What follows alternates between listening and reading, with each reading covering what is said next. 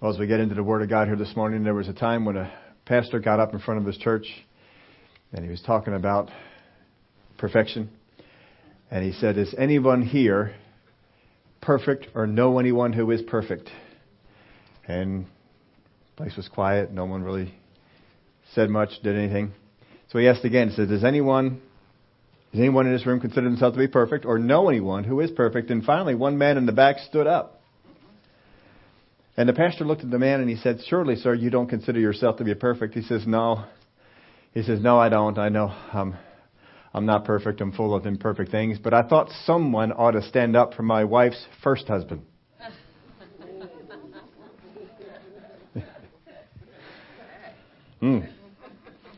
Yes, indeed. We're talking about what we practice, we perfect. What we practice, we perfect. As we've been on this section of the series, looking about getting ready, training day, we called it. That day that God is training you up for, that day that you are getting ready for, maybe one day, maybe 2 days, maybe 3 days, but God is calling you to something. We saw that Joseph was called into some things, and when the day came, he was ready and he stood up to the challenge.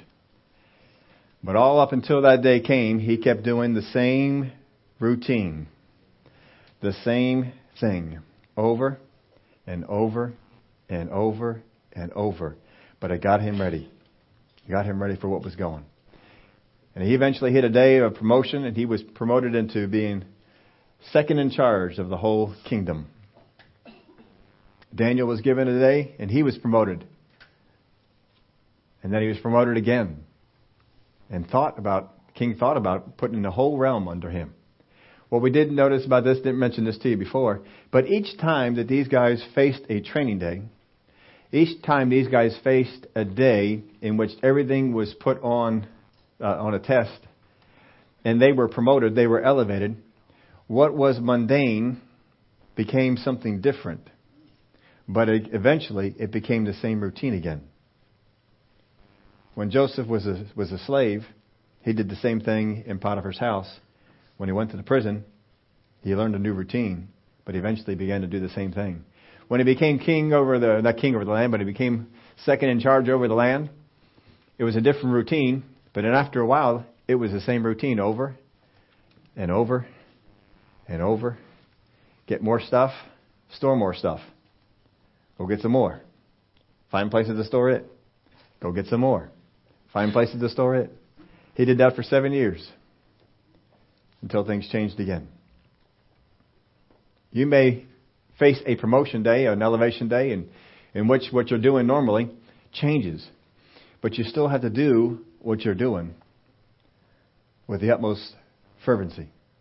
Go after it. Just know, Father God, you are getting me ready for what is to come. We're going to take a look at a story. We've looked at this over the years a number of times. It kind of teaches us a lot of things, but what we want to get from this is there are some things that we are practicing and we are becoming perfect at. Some of them are good and some of them are not. We have to make sure that we practice the things that we should be and we should be doing. Now, just to give you a little bit of a heads up here, we're going to get into some areas that we don't always get into here at church. But it's going to be necessary for us to get into it. I've actually had this sitting in me for a number of weeks now. I think today we're finally going to get into it. So I'm not going to tell you exactly what it is, but you'll know it when we get there. 1 Samuel chapter 13, verse 1. Saul reigned 1 year, and when he had reigned 2 years over Israel, Saul chose for himself 3,000 men of Israel. 2,000 were with Saul in Michmash and in the mountains of Bethel, and 1,000 were with Jonathan in Gibeah of Benjamin. The rest of the people he sent away, every man to his tent, and Jonathan attacked the garrison of the Philistines that was in Geba. And the Philistines heard of it, and Saul blew the trumpet throughout all the land, saying, let the Hebrews hear. Now all Israel heard it, and said that Saul had attacked the garrison of the Philistines, and that Israel had also become an abomination to the Philistines. And the people, they liked them a whole lot before that. And the people were called together to Saul at Gilgal, and the Philistines gathered together to fight with Israel, 30,000 chariots and 6,000 horsemen. and people as the sand which is on the seashore in multitude. And they came up and encamped in Michmash to the east of Bethaven. And when the men of Israel saw that they were in danger, for the people were distressed. Would you be distressed? Then the people hid in caves and thickets and rocks and holes and in pits. And some of the Hebrews crossed over the Jordan to the land of Gad and Gilead. As for Saul, he was still in Gilgal, and all the people followed him trembling. Then he waited 7 days according to the time set by Samuel, but Samuel did not come to Gilgal, and the people were scattering from him. So Paul said, "Bring a burnt offering and peace offering here to me." He offered the burnt offering. Now it happened as soon as he had finished presenting the burnt offering that Samuel came, and Saul went out to meet him, and that he might greet him. And Samuel said, "What have you done?" It's never good when someone that you know real well, when they come out to greet them, says first thing out of their mouth, "What have you done?" I mean, think about coming home and your spouse is there, and as soon as you get close to the door, they're not even waiting for you to get into the house. They're just looking at the door. "What have you done?" You know something. I don't know what I did, but man, what have you done? And Saul said, "When I saw that the people were scattered from me, that you did not come within the days appointed, and that the Philistines gathered together at Michmash, then I said, the Philistines will now come down on me at Gilgal, and I have not made supplication to the Lord. Therefore I felt compelled, and I offered a burnt offering." And Samuel said to Saul, "You have done foolishly. You have not kept the commandment of the Lord your God, which he commanded you. For now the Lord would have established your kingdom over Israel forever. But now your kingdom shall not continue. The Lord has sought for himself a man after his own heart, and the Lord has commanded him to be commander over his people, because you have not kept what the Lord commanded you." Then Samuel arose and went up from Gilgal to Gibeah of Benjamin, and Saul numbered the people present with him about 600 men. Well, that's not very many, is it? Surely there's some other folks that are around that they can probably gather up, but nothing like the sand of the seashore. It's going to be tough. So we've looked at this story a number of times. I put in your outline this: prepared people perform. Isn't that right? If you are prepared, when you are called upon, you can perform. If you are on a musical instrument and you have prepared, you have practiced the piece, you have made yourself ready, then when the people call, "Come on up and play," you can play, you can perform. You can get in there and do the thing. If you're a sports person, you're a basketball player or a baseball player, and you've been practicing and practicing and practicing, the day for the game comes, you can step up to the plate, you can step up to the foul line, you can do whatever it is that you need to do, and you can perform because you're prepared. But if you don't prepare, you don't perform, do you? Put it to you this way: prepared people perform, unprepared people explain. Isn't that right? I mean, if you're prepared, you just go out there and you do it. If you're not prepared and you go out there and you mess up, what do? You begin to explain why you didn't. Well, it was so-and-so's fault, and these guys didn't do their part, and the referees and the coaches and all this other stuff, right? But what do prepared people do? They just go out there and do it. When Daniel was called upon to interpret the dream, but to get the dream, he didn't sit there and complain, explain why he couldn't do it. He just went out there and performed. The people before him, the wise people, they couldn't come up with it. They're trying to explain to the king why this can't be done. But Daniel just went out there and did it. Prepared people perform, unprepared people explain. Which group are you going to be in? If you're sitting around making an explanation to God, just tell yourself, "I did not prepare." That's all there is to it. If you have to explain to God why something didn't work, why you didn't do what you're supposed to do, just simply say, "God, I wasn't prepared." Just simply say that. I wasn't prepared. Don't try and come up with an explanation. It ain't going to work. Because just in the few examples we looked at so far, you will see that God spends years preparing people for what's to come. When the day comes, there's no room for excuses. We don't want to hear an explanation. We just want to see you get it done. He needs to count on you. So he comes up there and says, "What have you done?" Well, when I saw that the people, right, not me, the people, and that you did not come. So it's the people's fault and it's your fault.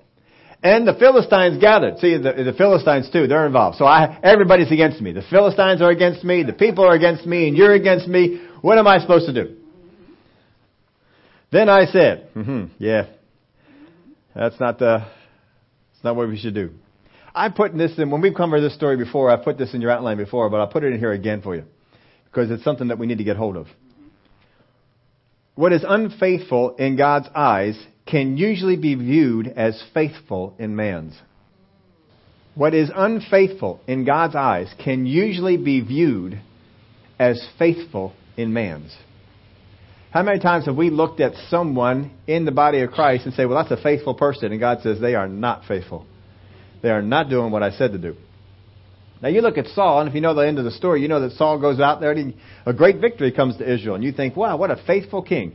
Well, he just did what God wanted to do. No, he was unfaithful. So a victory was still produced. I put this in your outline for you too. Just because things work doesn't mean things were right.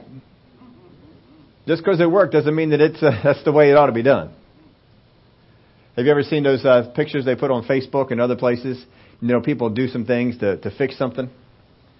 You see the car door is fixed, and you look at what they did to fix it, and you say, "Dear Lord, how are they allowed to drive on the road with that thing in that condition?" Right? They've had all kinds but they're kind of fun. Just because things work doesn't mean that things were right. We have to go beyond what is seen and know what God says about it. What did God say to do? What did God call you to do? What did God say? This is what I need to have done. It needs to be done this way. It needs to go out in this direction. But we don't do that. We just look at the end result. Don't be doing that. Now put this in your outline too. Formulas often produce partial obedience. There's a lot of people who worship God with formulas. This is what Saul's doing. In order for us to have victory in the battle, we must offer the sacrifices. That's the formula. The formula is sacrifices must be offered. That's what we have to do. So he's looking at the formula. And when you look at the formula, you have partial obedience. Because he was supposed to wait for Samuel. He didn't wait for Samuel long enough. He waited until the seventh day, but then he got a little nervous. And on the seventh day, he came. Isn't that what he said? On the seventh day, I'll come? On the seventh day, he came, but apparently wasn't quite soon enough. When we operate in this area, partial obedience, all we see is that something needs to be done. That's all we see, that something needs to be done. Just because you see that something needs to be done doesn't mean that you should do it or that you have the right idea what to do. Saul could see that the sacrifices need to be done, but it didn't mean that he needed to do it. We're going to jump on over here to 1 Samuel chapter 15, verse 1.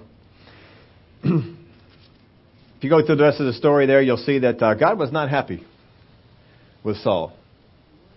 And he said, I rejected him. I'm going to find somebody else. Now, this is really a really interesting thing about this. When God picked Saul, he looked at all the people in the land and he said, Saul's the best qualified. Let's get him. And he puts him into place. And as soon as Saul messes up, what's he do? I got a replacement. He'd already got a replacement. He didn't need to go find a replacement until Saul disqualified himself. But as soon as Saul disqualified himself, I got somebody else. We're not invaluable to God. God can find somebody else. Just like Elijah. I got 7,000 others who are ready to step into your role right now. All you need to do is move aside. You think you're all that? I'll tell you what. Samuel also said to Saul in verse 1 of chapter 15, the Lord sent me to anoint you king over his people, over Israel. Now therefore, heed the voice of the words of the Lord. God's going to give him an assignment. Your boss has come up to you and given you an assignment. How many of you would like it if the boss of the company were to come into your office, come into where you're working, your little cubicle or your place where you stay, whatever it is that you work, he comes over to you, the boss of the whole company comes over to you and he says, I need you to do something. Is that cool? Not just your boss, the boss. The boss comes and he says, I need you to do something. I mean, if it's a big company, you're just surprised that he even knows you're there. You're just shocked that he or she, whoever it might be, that, hey, they even know, I didn't even know that you knew I was here. But you have an assignment for me? You see that there's something I can do? How many of you would take special care to make sure that assignment that the boss gave you would get done? Yeah, you would make sure to do that. So Samuel, who is the prophet of God, the spokesman of God, comes to Saul and he says, God has given you an assignment. He's giving you he has an assignment he wants you to do. That would get my attention. Thus says the Lord of hosts, I will punish Amalek for what he did to Israel. Now he ambushed him on the way when he came up from Egypt. Now go and attack Amalek and utterly destroy all they have, and do not spare them, but kill both man and woman, infant and nursing child, ox and sheep, camel and donkey. Is there anything unclear about that? 2 verses. 1 big long sentence. Here's what I want you to do. I want you to go into Amalek. I want you to kill everything that you see.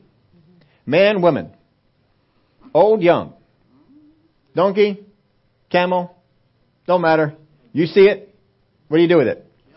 Kill it. If you see something moving, what are you supposed to do? Kill it. Stop it from moving. It needs to die. Doesn't matter. Whatever. Big, small, rich, poor. It don't matter. God does not care. He says, I want them all gone. We're going to punish them. They did something to Egypt when they were coming out and they attacked them. They attacked my people. I let them go here for a little while. They haven't repented of that yet. I want you to go in there. I want you to wipe them all out. Take them all out. That's God's assignment. I mean, look at it again. Now go and attack Amalek and utterly destroy all that they have. All that they have. And do not spare them. He's repeating himself, right? Go and attack, utterly destroy all that they have, and do not spare them. But kill both man and woman, infant, nursing child, ox, sheep, camel, and donkey. I want you to take them all out. Kill them. Didn't say anything about taking any prisoners. He said, kill them all. God's assignments are usually pretty easy to understand. So he gets the assignment. And we know from things here, what's he do? He spares the best. He spares the king. He spares the best people, the best oxen, the best camels, the best of them. He doesn't kill them all. So he gets an assignment from God, thus says the Lord.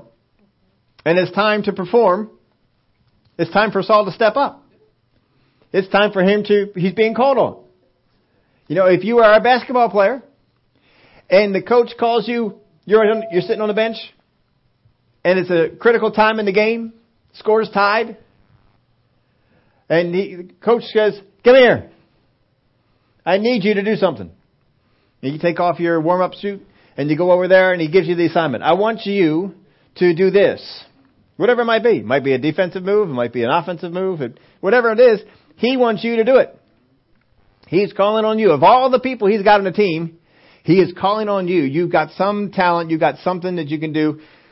And he's putting you out there at a critical time because he wants you to do something. Right? So you listen carefully. The assignment. What am I supposed to do? How am I supposed to do this thing? What am I supposed to get done? He's calling on you to perform. Have you ever done this and not performed? Come on, we've done that. I remember one time my coach called on me and I didn't perform. It's my second year across country. I worked harder than anyone else over the summer. I was the only one who came in shape. I was running mega miles. I ran races. I was prepared. I came into camp. I was in better shape than anyone. I would run the route 8 miles, 10 miles, 12 miles, whatever the route was, whatever we did. I would run the route, come back, cool down, take a shower, and be dressed before the next guy would even come in. That's how far ahead I was of them. Now, they were much talented, much more talented, much better, and eventually they caught up. But for a while, it felt good. And so we got to the first race we had that year. First race we had for this thing. It was an away race. I still remember the course. They had taken us over this course. It was the nastiest course I'd ever seen. We actually ran part of this course over a dried up creek bed. Rocks and all sorts of stuff, and it was tough. But they took us to this one spot, and it had a hill. It was it was a cross-country hill. It was not a hill you could drive up with a car, a bike, a motorcycle, anything like that. It was a cross-country hill. You'd only encounter this in running cross-country. You had to go up it on your hands and knees. You could not run up it. You basically had to climb up this hill. It was a very intimidating hill. And the coach called me aside. And he said, Steve, this is what I need from you. All right, coach, what do you need? He says, you're in better shape than anyone here. You've prepared yourself. You've gotten yourself ready. This is what I need you to do. I need you to run hard all the way up until that time when you get to that hill. When you hit that hill, you hit it as hard as you can. You get up that hill. When you get at the top of that hill, I want you to take off. Okay. So that was my assignment. So I'm thinking this whole thing. I got to run up to the hill with everything I got, get up to the hill, go up the hill hard, and then when I get up to the top of the hill, what are you going to be when you get up to the top of the hill? Exhausted, tired. When you get up to the top of the hill, I just kept hearing his words, take off. And so I did it the best that I thought I could anyway. I ran hard all the way up into that hill. I went up that hill real hard. I got up to the hill. There was everything in my body was screaming. I was, oh man, this has really taxed me to the end. And then, and I put everything in that I could and I took off. The guy behind me says, what happened to you when you got on top of that hill? I thought I was going to catch you and you just took off. Here's the problem. I didn't win the race. I had a lot of people in front of me. I had people from my own team in front of me. I didn't win the race. My coach never gave me an assignment after that. That was it. I didn't perform to the degree I should. See, there's something about running that most people don't know. Running is mostly mental. It's not physical. You look at it and you think physical. It's not physical. It's mostly mental. You think, yeah, but there's a physical aspect of it. But there's a mental side that you will never experience or know about until you actually get involved in it. And there's different levels of being mentally ready. I was not mentally ready. My second year, I learned a whole lot more about how to get mentally ready for a race than I did before. And I worked my way to try and perfect that. And by the end of the year, I was doing better. But Coach still never gave me any. In fact, at the end of the year, we had a little awards banquet. I was voted the most improved runner on the team. And the coach was giving out the awards in front of the whole school, calling out the different people for the different awards. Most valuable runner, that was not me. I was not the most valuable runner. Most improved runner, he called my name for that. On the way up, he called my name. He says, we got guys voted for who's the most improved runner. And he called my name out. He said, I didn't vote for him. That was my coach, man. That was my coach. He sent me a letter when we were getting ready for the third year. Said some things in there. I threw the letter away. He was actually trying to be complimentary on that one, and he didn't become the influential person that he could have been in my life, but I let him down. I didn't step up. And they have those times when you didn't step up, you didn't quite come through. It's disappointing. It's hard. But God wants us to be ready, both physically and mentally. And Saul is not ready. Why isn't he ready? He has gone through all the things that God has given him. When God called him, remember the one statement God makes about him? When I called you, you were small in your own eyes, and now you're big. Something changed. See, he practiced the wrong things.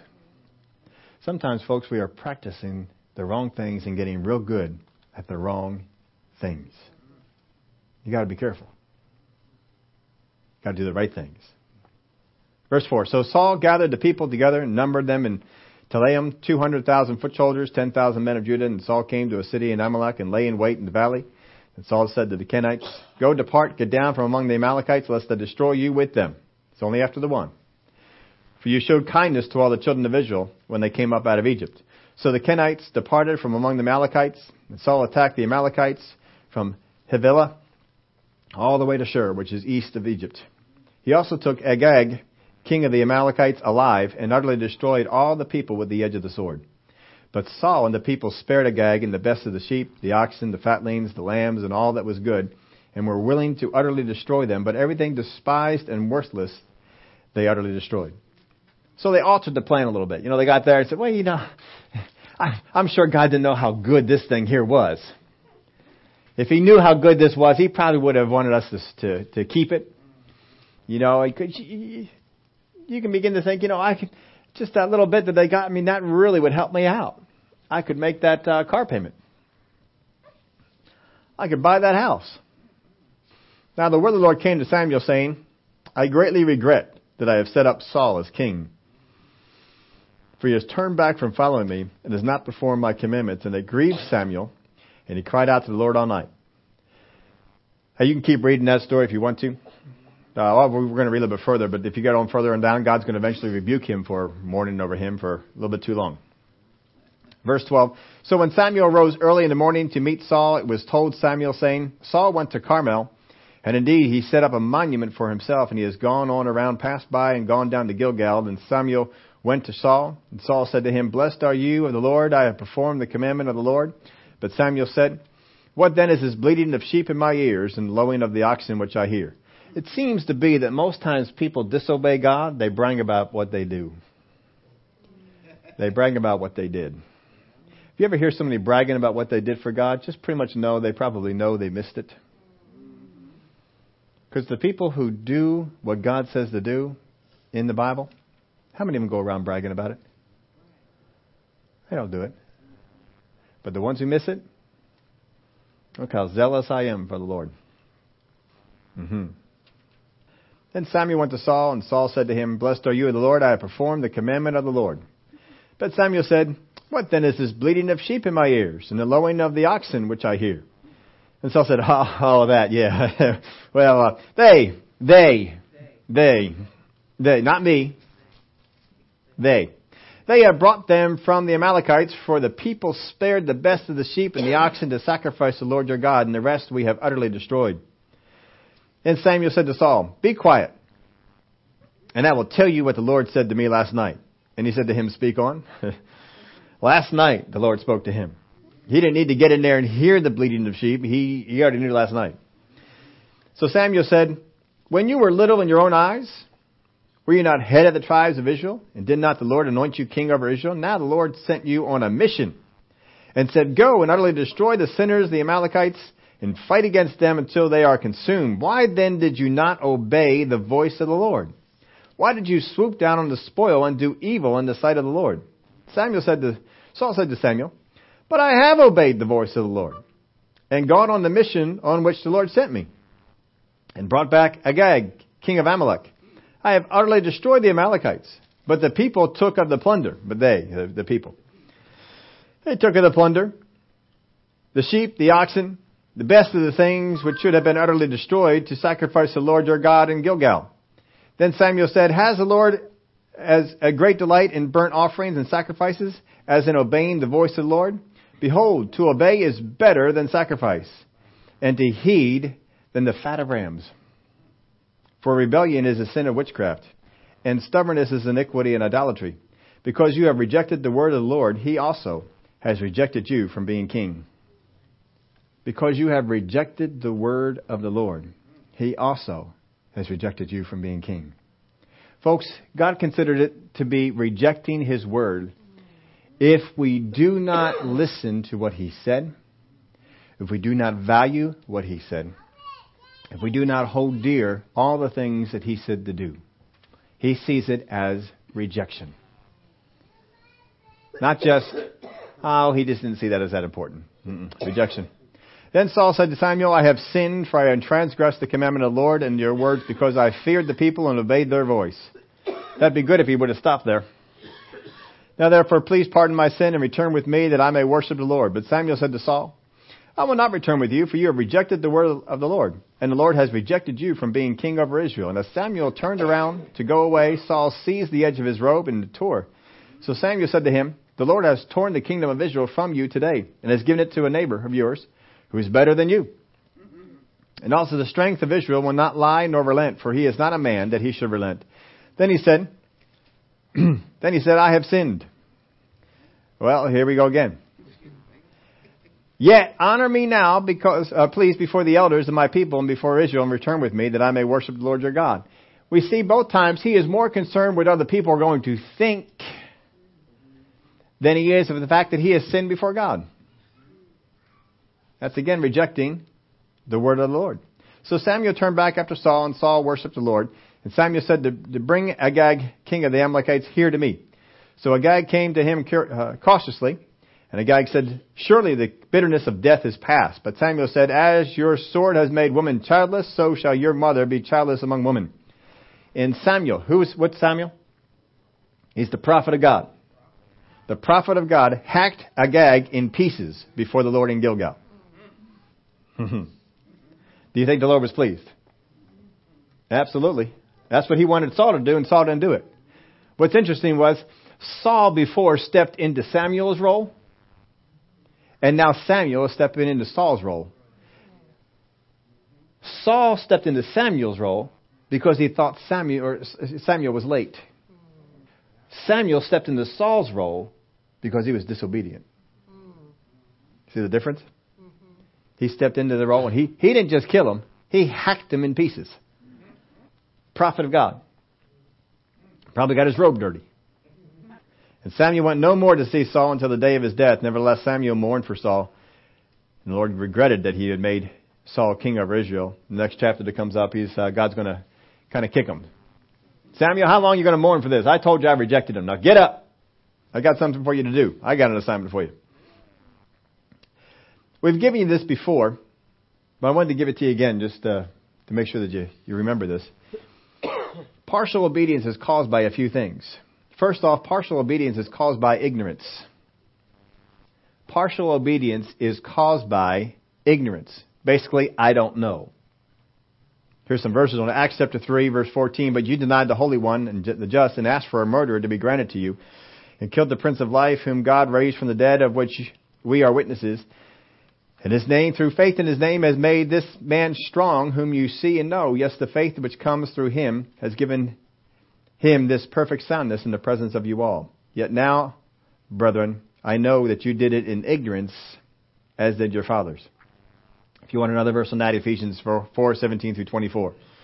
You can see ignorance is the cause of something I didn't know. I partially obeyed because I didn't know. Right? There's one bit when you don't know and you did it, that can be cured. Ignorance can be cured. Here's the second one, neglect. Neglect, a little bit more severe here. Basically, I don't care. Joshua chapter 18, verse 1. Now the whole congregation of the children of Israel assembled together at Shiloh and set up the tabernacle of meeting there, and the land was subdued before them.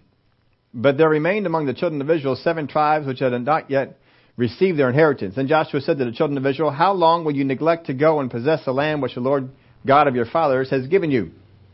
How long will you neglect? They're neglecting it. They knew to go. They knew what to do. They knew where the land was. They had the command from God, but they didn't do it. They're neglecting it. 1 Timothy 4, verse 14. Do not neglect the gift that is in you, which was given to you by prophecy, whom the Lord laying on of hands of the eldership.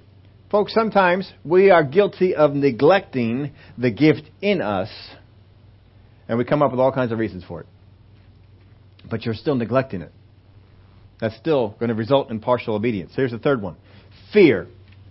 Basically, I can't. 2 Timothy 1:7, for God has not given us a spirit of fear, but a power of love and a sound mind. Matthew 14:30, but when he saw that the wind was boisterous, he was afraid and began to sink. He cried out, Lord, save me.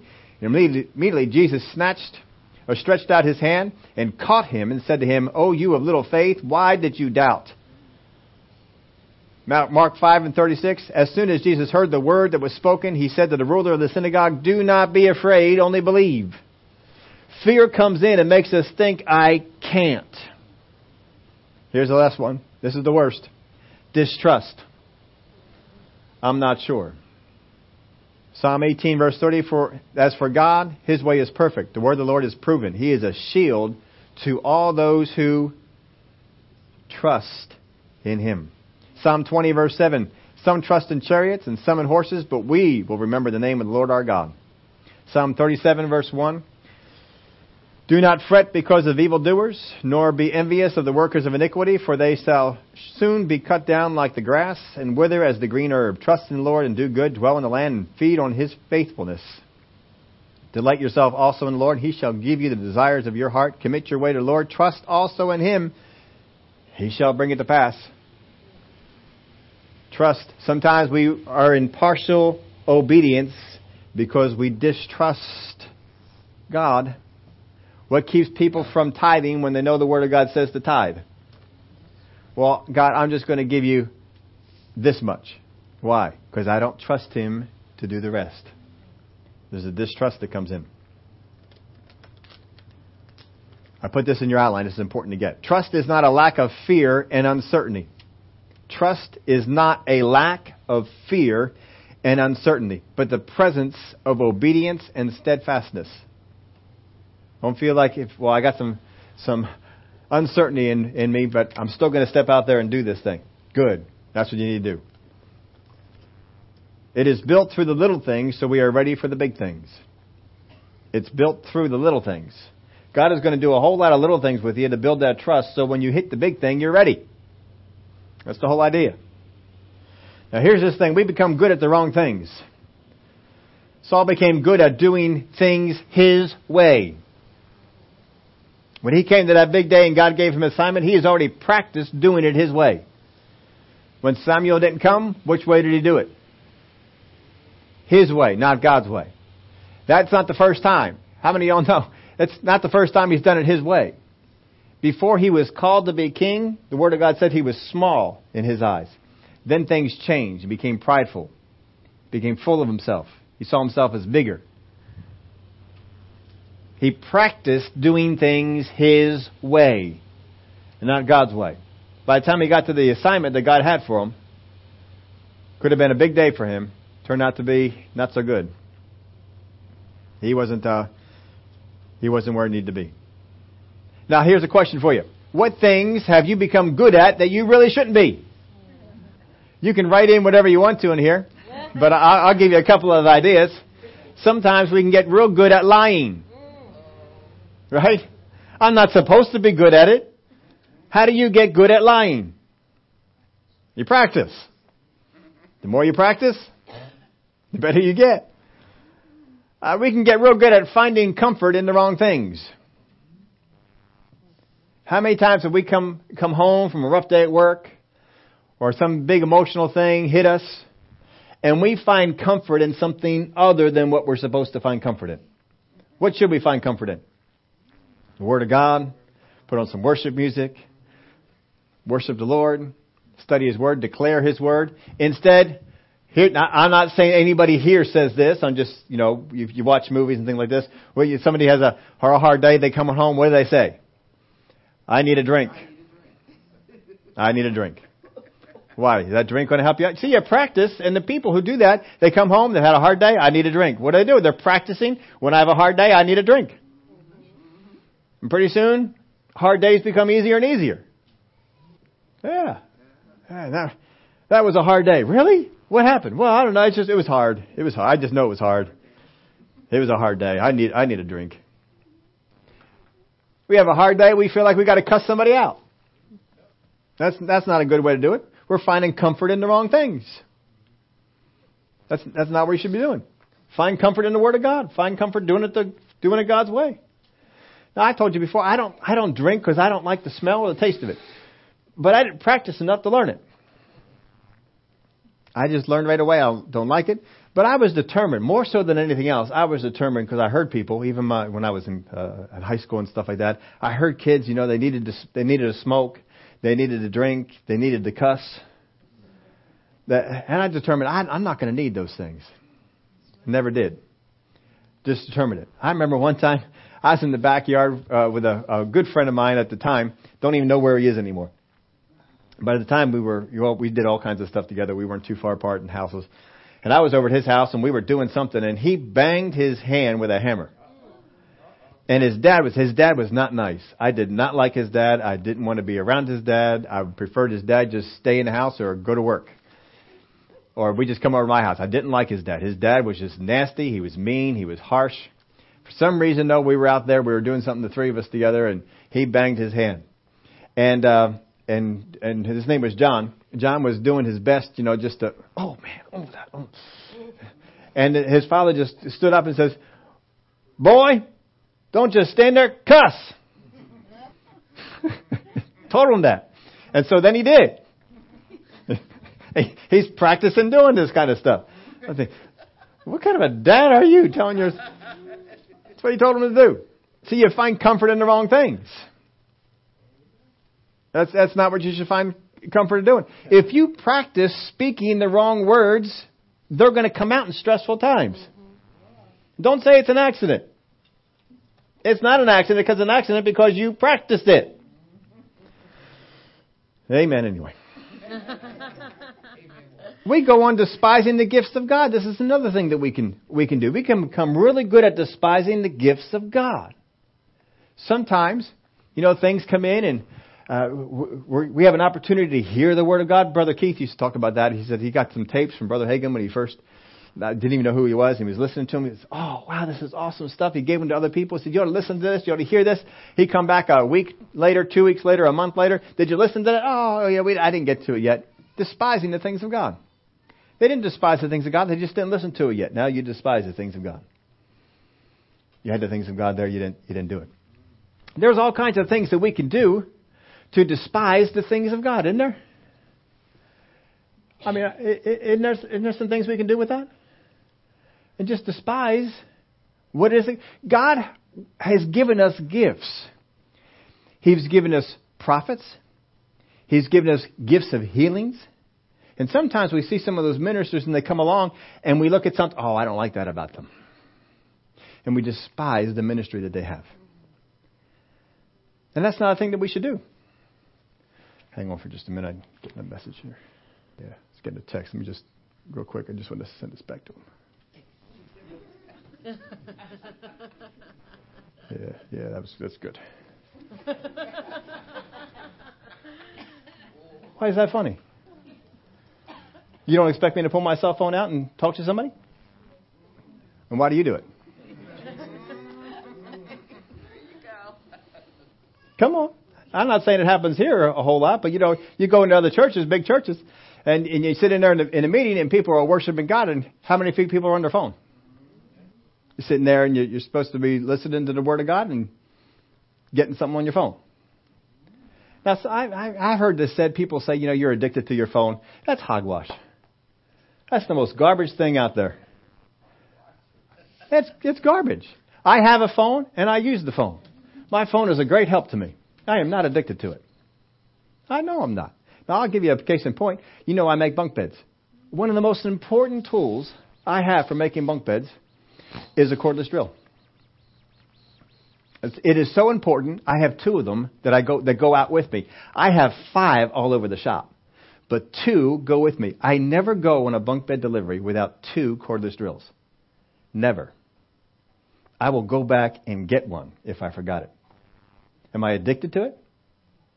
No. Do you know how long it takes to put a bunk bed together without a cordless drill? About 3 times longer. Instead of being there for an hour, I'll be there for 3.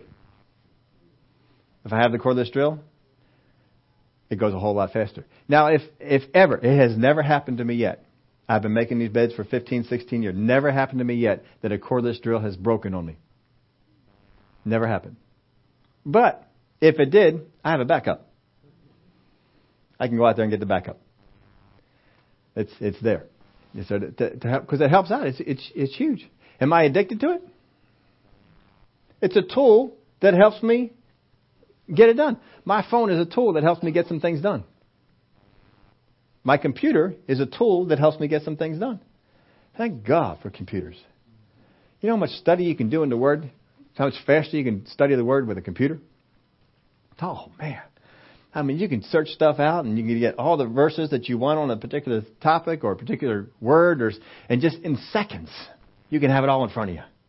Instead of having to spend hours putting it all together, finding it all and getting it in front of you, and then you can start studying on those things. I can do it in seconds. Oh, it's good. They're a good tool. They're a good help. But don't let a tool become something it's not supposed to be. There's another aspect on this. I told you we might get into this. But do you know, God has given us tools, and He's told us how to use them, and we don't always do it. This dropped into me. I was meditating on some things a while ago. You all know how Eve messed up in the garden? She had part of what God said, but not completely what God said. God says, in the day that we eat it or touch it, we will die. It's not quite what God said, was it? It didn't help keep her out of sin, did it? Do you know sexual morality is all over this country? And one of the reasons for it is, if you polled Christians, let alone non-Christians, if you polled Christians and asked them, why should you not have sex before marriage? If you were to ask Christians, why should you not have sex before marriage? You will get all kinds of reasons, and I'll bet you none of them will be biblical. Most of the time that you ask that question to people, they'll say, well, God doesn't want you to. Well, you're not supposed to. Well, it's just for marriage. Well, that's true. It's true. But there's no reason. You know why no one knows what the Bible says about it? Because no one knows what the purpose of it is. And so what happened was, in the Christian church, in order to keep people from sexual immorality, we taught them the wrong things about sex. We taught some people come out of that and they think sex is dirty. And they think that sex is just something that God gave us to appease our flesh, and He looks the other way, or that sex was given to us simply to have kids. Think about it this way: how many kids, if you're married and have kids, how many kids do you have? How many times did you have sex? Is God the most inefficient God around? See, there's another purpose to it. It's a whole other purpose.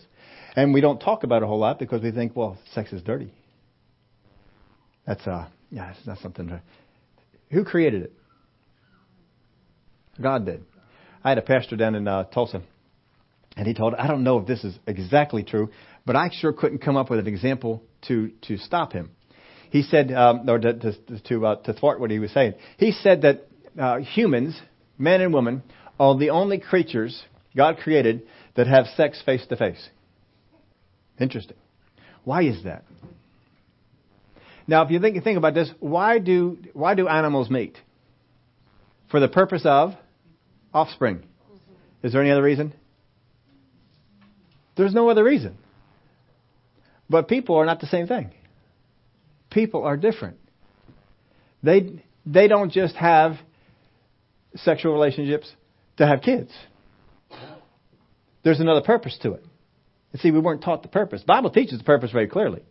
But because we're in the state of Eve and we don't know, we think, well, sex is dirty. Sex isn't good. God doesn't want you to have it. God doesn't want you to have any fun. In the day that you eat it, you will surely die. All that sort of stuff, right? The Bible is very clear about why God put sex in the world. It's the lack of our knowledge of that reason that single people are having sex and married people are not. Well, amen. I don't know. I thought some people might be interested in that. We can just go on to something else, though. I mean, isn't this kind of odd? If you go around, you do a poll around with people, you will find out that single people have more sex than people that are married. Why would that be? In Genesis chapter 2, verse 24, you all know this verse. Therefore a man shall leave his father and mother and be joined to his wife, and the two shall become one flesh. What does that mean? Well, it means, that over the course of time they become intertwined and their personalities become... No, it means they have sex. I'm sorry, that's what it means. Well, that's up to interpretation. No, it's not. 1 Corinthians chapter 6, verse 13. Food's for the stomach, and the stomach for food, but God will destroy both it and them. Now the body is not for sexual morality, but for the Lord, and the Lord for the body. And God has raised up the Lord, and will also raise us up by His power. Do you not know that your bodies are members of Christ? Shall I then take the members of Christ and make them members of a harlot? Certainly not. Or do you not know that he who is joined to a harlot is one body with her? How did you become joined to the harlot to become one? Did you get married? Did you interlock your personalities and your feelings? And how did you do it? Or do you not know that he who is joined to a harlot? How does he mean joined? Come on. They had sex together. We're allowed to talk about these things in church, or it's in the Bible. I think we are. Joined to a harlot is one body with her. For the two, he says, shall become one flesh. But he who is joined to the Lord is one spirit with him. Flee sexual immorality. Every sin that a man does is outside the body, but he who commits sexual immorality sins against his own body. Or do you not know that your body is a temple of the Holy Spirit who is in you, whom you have from God? You are not your own, for you are bought with a price. Therefore, glorify God in your body and in your spirit, which are God's. Now, he's going to go on here just a little bit. But here, the purpose, folks, of sexual relationships between a man and a woman is to bring them together to make them one. Not having kids. It is to bring them together to make them one. When you are not married to a person, you become one with someone you're not married to. Now, I'm not going to ask for a show of hands, and don't raise your hand on this, or don't, just look on. Don't pretend. Or anything. How many you can think back, and you had sexual relationships with someone who is not your spouse, and every once in a while you get tied back into that time? Why? Because you became one with them. That's why you're having trouble. God says, I wanted to spare you of that. I'm not trying to deprive you of anything. I'm trying to spare you of that. Don't be doing it. If you do it, it's going to happen. None of the things that people are taught about sex, why they shouldn't do it, does the Bible teach. What it teaches you this. It is a tool. That tool will bring you to two of you together. If you have a marriage and you're taking sex out of your marriage, don't wonder why the two of you aren't close. Well, amen. That's good preaching right there. It's good stuff. You're married. You ought to have sex often. Should. Not for kids. Because it helps the two of you. Yeah, but I just don't want to anymore. Well, that's okay. Let's deal with that. Are we okay? We're at noon right now. Anybody want to stick around?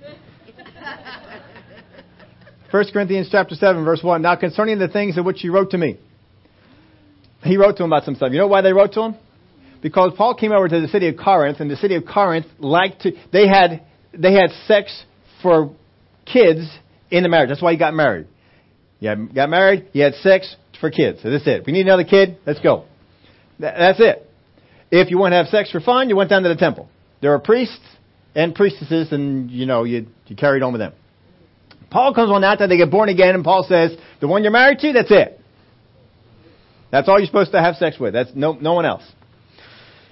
So they wrote to him and says, I didn't really love this person. I don't really like this person. I'm not really attracted to this person. We're just, it's an arranged marriage. We're here to have kids. And really? So they wrote to him. And they asked him about it. Can you clarify this a little bit? So now concerning the things which you wrote to me. It is good for a man not to touch a woman. Now wives, don't go out there and quote this to your husband, because he goes on. Nevertheless, because of sexual morality, let each man have his own wife, and let each woman have her own husband. Let the husband render to the wife the affection due her. What kind of affection is he talking about? Oh, honey, I really like you. Oh, honey, I've just... What kind of affection is he talking about? Physical. The wife does not have authority over her own body. Hello.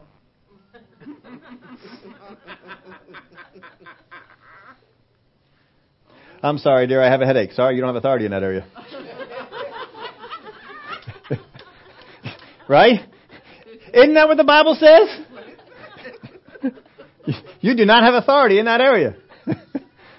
I'm sorry. I have authority in that area. That's what it says. The wife does not have authority over her own body, but the husband does. And likewise, the husband does not have authority over his own body, but the wife does. Husband, you say, I'm tired. Tough. You don't have authority in this area. Now, come on. Most times, folks, you say you're tired. What happens when you get started? Am I embarrassing anybody here? You see, the reason you can't talk about this stuff is because it's been ingrained in us that this is dirty and that God doesn't want it. That's wrong. God put this in your marriage to bring you two together. If you don't do this, if you don't do what God says, that's why you two are being driven apart. You need to fix it. Do not deprive one another except for consent for a time. Whole lot said in there. Don't deprive one another. Don't deprive each other of what? Hugs? What's it talking about? Do not deprive one another except for consent for a time. So if there is depriving, it's for a time and both people agree to it. Not one. If one person says, I don't want to have sex anymore, that's not consent, is it? Do not deprive one another except for consent for a time that you may give yourselves to fasting and prayer. So if you are going to abstain, the fasting and prayer needs to pick up. If there is abstention without fasting and prayer, you're wrong. And there also needs to be consent. Isn't that what the Bible says? And come together again so that Satan does not tempt you because of your lack of control. Well, I don't think that's true. Well, then you're doing just like Saul and you're practicing your own way. Hello. Whatever you practice, you get good at. Now, something jarred me a number of weeks ago. Somebody from church, I'm not sure who it was, they put up this interesting article and I went over there and read it. And it was about a woman who wrote the article, and she was written, before they got married, she was thinking, sex would be all this fun, and once they got married, she would never become like one of those people who didn't have sex in their marriage. But, the kids came, they got tired, and eventually it happened, and they weren't. And she talked about, she gave the story about how she just, I needed to dedicate myself and put myself in there, and we needed to do that, and their marriage was helped out for it. God's giving you a tool.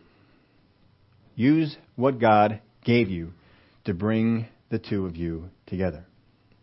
It's not dirty. It's not horrible. God does not look the other way. God gave you something.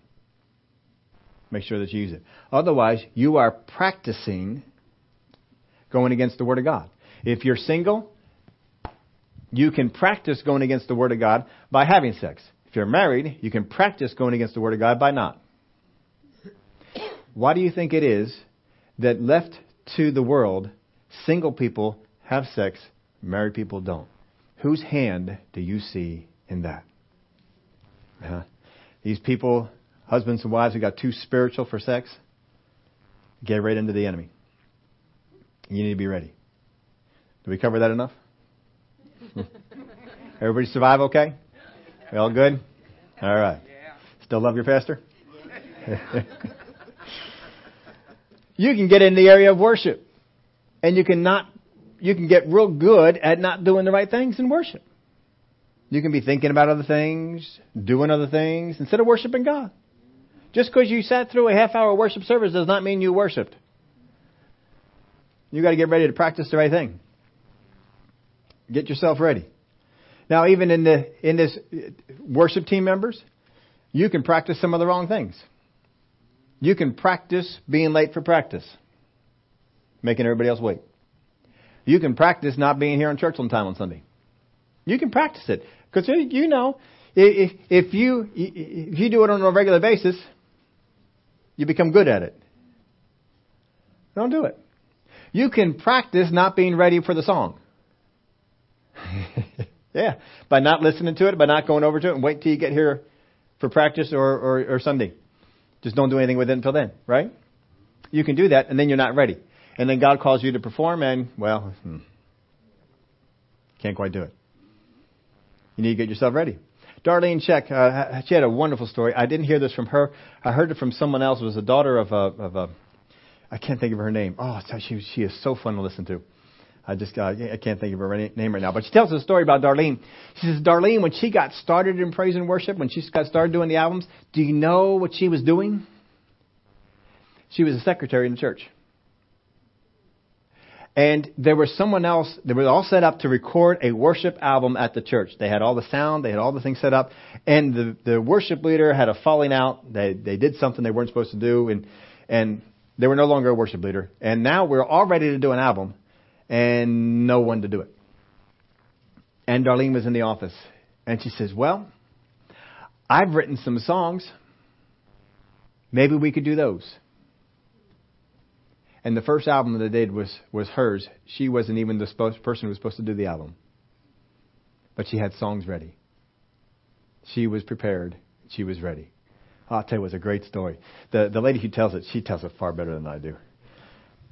I was trying to find a way we could bring her out here to church and she'll tell the story. She's got one of those voices. She sounds like a little kid. She sounds like she's this tall. She says she orders pizza. And is your mommy home? Does she know that you're... Yeah. Sunday school teachers too. You got to make sure that you're ready. Be on time. Be prepared. Get your lesson. Be meditating on it. Let God deal with you. All the ushers and greeters. You got to make sure that you're ready. We've got ministries that they're not quite going on. Well, we don't think we really need a nursery. Well, then how are we going to get people to come on in without a nursery? If they have kids, they're going to come in. Go someplace else. Well, maybe, no one's over there running it right now. Well, maybe you're called to run it. Maybe you're not doing it. People suffer. Maybe there's something out there that you're supposed to start, something you're supposed to do. And you're not doing it. You're not getting the preparation, and the body of Christ is not benefiting from the thing that you need to do. Now, folks, these things we talked about that are negative, these are not weaknesses. They are not problems. They are sin. You need to fix it. How do you break the hold of that thing? Well, practice doing the right thing. Practice doing it the right way. You've been practicing doing it the wrong way. Practice doing it the right way. Practice being joyful. Just practice it. Instead of coming home, well, I need a drink. No, you need to be joyful. Be thankful. Oh, I need to cuss. No. Be thankful. Let thankful words come out. Practice that. Practice being loving. Practice being helpful. Practice being encouraging. Practice being respectful. Practice these things. Put this in your outline for you. When the teachings of God's Word become formulas, well, I got to sacrifice. I got to make sure that all that's done so we can go into battle. When the teachings of God's Word become formulas, we perform instead of principles we live by. The power will depart. You cannot just do what the Word of God teaches you to do by formula. You've got to do it because it's a principle that you live by. Don't get caught up in the wins and losses. If God's principles are not honored, the way is wrong. The way is wrong. What are you practicing? Are you like Saul? Saul practiced the wrong things and never was ready to step up. He was in a place and was never ready to step up to the call. Don't be a Saul. Abraham, we looked at last week, messed up, finally got it right. And we look at him as one of the founding fathers of faith. But we don't look at Saul for that. He never practiced the right things. What are you practicing? What are you going over and over and over? Are you getting yourself ready? Would you all stand up with me? This morning, folks, we have Communion Sunday. Our ushers are going to come and distribute the elements. I know I went longer on you in here, but important things for us to learn and make sure that we do. On the night that Jesus was betrayed, what he was telling the disciples is, I'm going to give you some things I want you to do on a regular basis because I want you to practice these things. I want these things to remind you of what is to come and what you are to do. On the night that Jesus was betrayed, before supper even began, they all sat down at the table and Jesus took the bread and he broke it. He said, this represents my body, which is broken for you. Salvation is divided up into two parts. The first part is about our body. The second part is about our spirit. He said, my body has been broken for you. I took on my body the beatings, the lashes, the rods, the stripes. On my body I bore sickness and disease so that you don't have to. He already bore it in his body. If He already bore it in His body, you do not need to bear it on your own. We need to remember what God did, He did for us. He did it completely. And there's nothing more that has to be added. Sometimes we get our practice wrong. And we begin to pray things like, God, take this sickness away from me, please. Oh, God, just I want some relief. No, that's not it. God says, I already took it away. Now you walk in the light of that. Let us remember, because it's so easy to forget. Let us remember what God did. Let's eat together. After supper was over, He took the cup. He said, this represents my blood, just poured out for you. Forgiveness of sin is done by the blood of Jesus. Not by our acts of penance, not by the things that we do, but what Jesus did. Because what we do is totally inadequate, but what He did washes us clean. So always remember, it's what He did that washes us clean. This room. Rest on His work. And Father, I wear your righteousness, not my own. Give you the praise and the glory for it. Thank you, Father. Let's drink together. Glory to God. Thank you, Father. Father, we thank you for the new covenant that we live in. Sickness and disease is done away with. Sin has been paid in full. And we walk in the righteousness of Jesus Christ. We thank you for it. In the name of Jesus we pray. Amen. Before we go, I know we saw some praise reports coming in. My wife coming in to read us our praise reports. Yes, we do. Okay. Oh, that's good. Okay, Tony says she found her lost cell phone. Praise God for that. Yes. Jolly says he's back from training, safe and sound, and all went well. He traveled to Savannah, Georgia, to help a new couple struggling in their relationship. God intervened miraculously. Glory to God. Amen. Ethel wants to give thanks for the still small voice that speaks to her and encourages her and leads her. Amen. The Holy Ghost. Oh, that's okay. Ara and Anto say, give thanks to God for giving their mother health, strength, and joy, and for adding another year to her life. Yesterday was her birthday. Amen. Praise God. Also, Anto says, last month a review of her performance at work was done. My review was very good. I thank God. Also, I got nominated by the director of my area to be on a special team. This surprised me, as I was told everyone involved in the decision-making had me in mind for the team. Praise God. Thank God for His favor. Hallelujah.